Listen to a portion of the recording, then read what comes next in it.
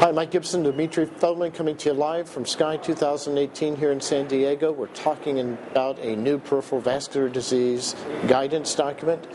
Tell us a little bit about the document. Is it a consensus statement, guidelines? What is it? It's a little bit of both. We put a very comprehensive writing committee of 12 people looking at the data as it relates specifically to the femoral popliteal arterial intervention. So the criticisms had been that we have very little data but a lot of devices in the peripheral arterial interventions.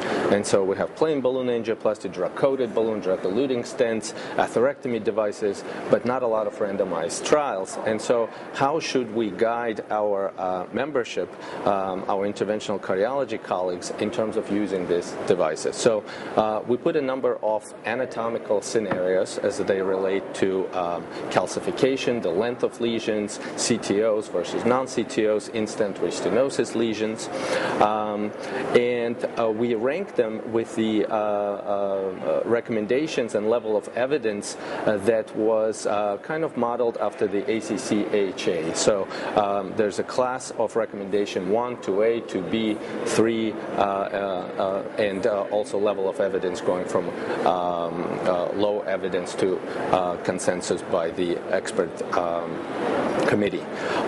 And we had a voting by each member on each individual scenario. So we had several rounds of voting until the committee agreed on the specific recommendations for specific anatomical scenarios. So at the end of the day, we produced a document that should be very helpful to the interventional community. It provides very specific recommendations for specific groups of devices. And so we're hoping when our colleagues review this document, they will find it of help, particularly as it relates to very specific anatomical questions. And is it downloadable on an app, or do they have to use the computer to look at this? This is going to be released coincident with SCAI, so this document should be appearing online at CCI starting today. It'll be also probably available on PubMed. Great. But will they be able to put it on an iPhone or on an app, or is it just a document?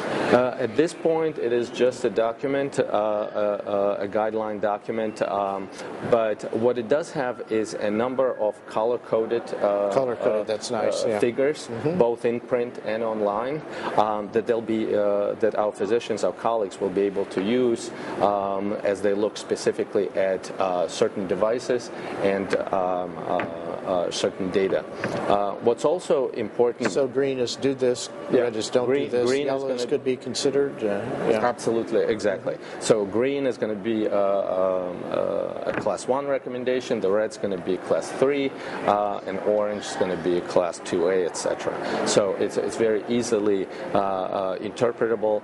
What's also different in this document compared to prior, for instance, ACC-AHA guideline documents, not only did we look at the efficacy and safety of different devices, we also put the cost into the equation. Wow, that's good. Okay, because we have some devices for which we have very limited data, but some of these devices have 3 to 5-fold greater cost, and so we wanted to make sure that we take that component also and put it as not the primary decision making, but after we consider efficacy and safety, that we consider cost as well. Well, Dimitri, I know how much work these consensus/guideline documents are. Thank you for all your hard work.